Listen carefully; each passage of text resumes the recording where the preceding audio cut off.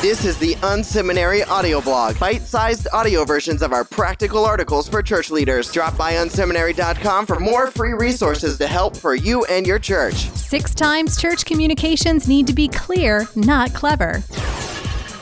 Clarity is the highest goal of all church communications. Our role is to cut through the clutter and deliver the message we're giving with as much precision as possible. In order to do that, we employ a wide variety of tactics to persuade people towards the goals that we've set. In an effort to persuade, our communications can slip to a place where they stop being clear and become just clever.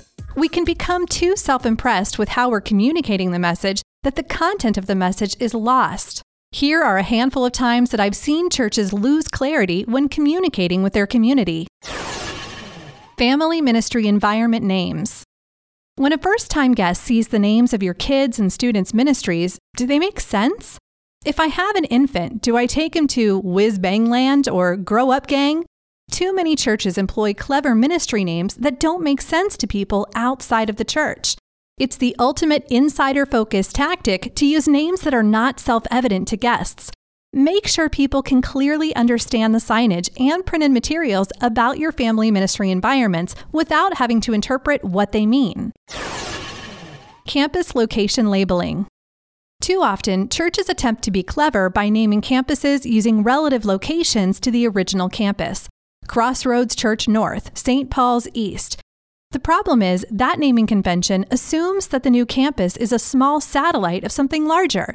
Quickly after you launch, people will attend the new location that have never been to the original campus. When you use a naming convention that points back to the first location, it diminishes the work in the new campus.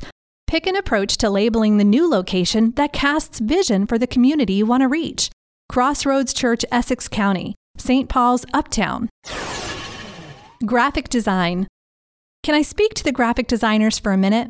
There's a difference between something looking amazing and it communicating clearly. Most of the great art I've ever seen is ambiguous, and it's hard to understand what the artist is saying.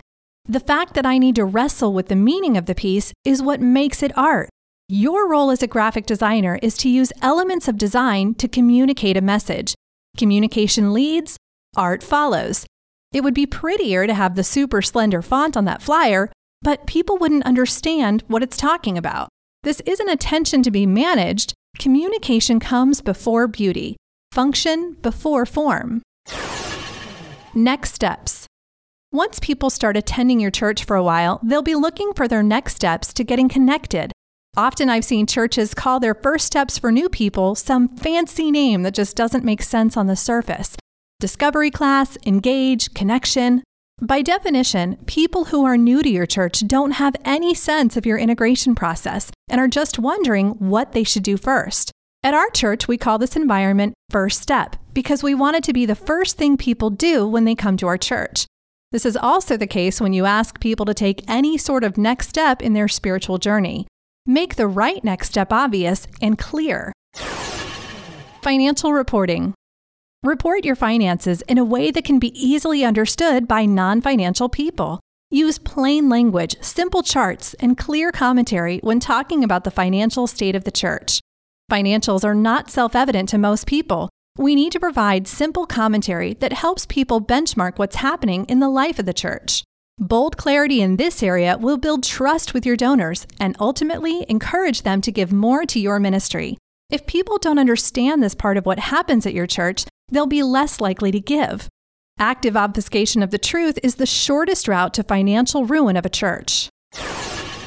Online calls to action. Your church's website probably has too many options on it. When people arrive at your site, what do you want them to do? Are you focusing their attention on just a few next steps rather than a wide variety of options? Every ministry wants to be featured on your site, but if you feature them all, you'll just generate clutter and noise for your guests. Often we use our website to move people to action in our church, asking them to donate, join a small group, volunteer for a team, connect with our team, etc. But when we pile on the calls to action, each new ask erodes the impact of the last.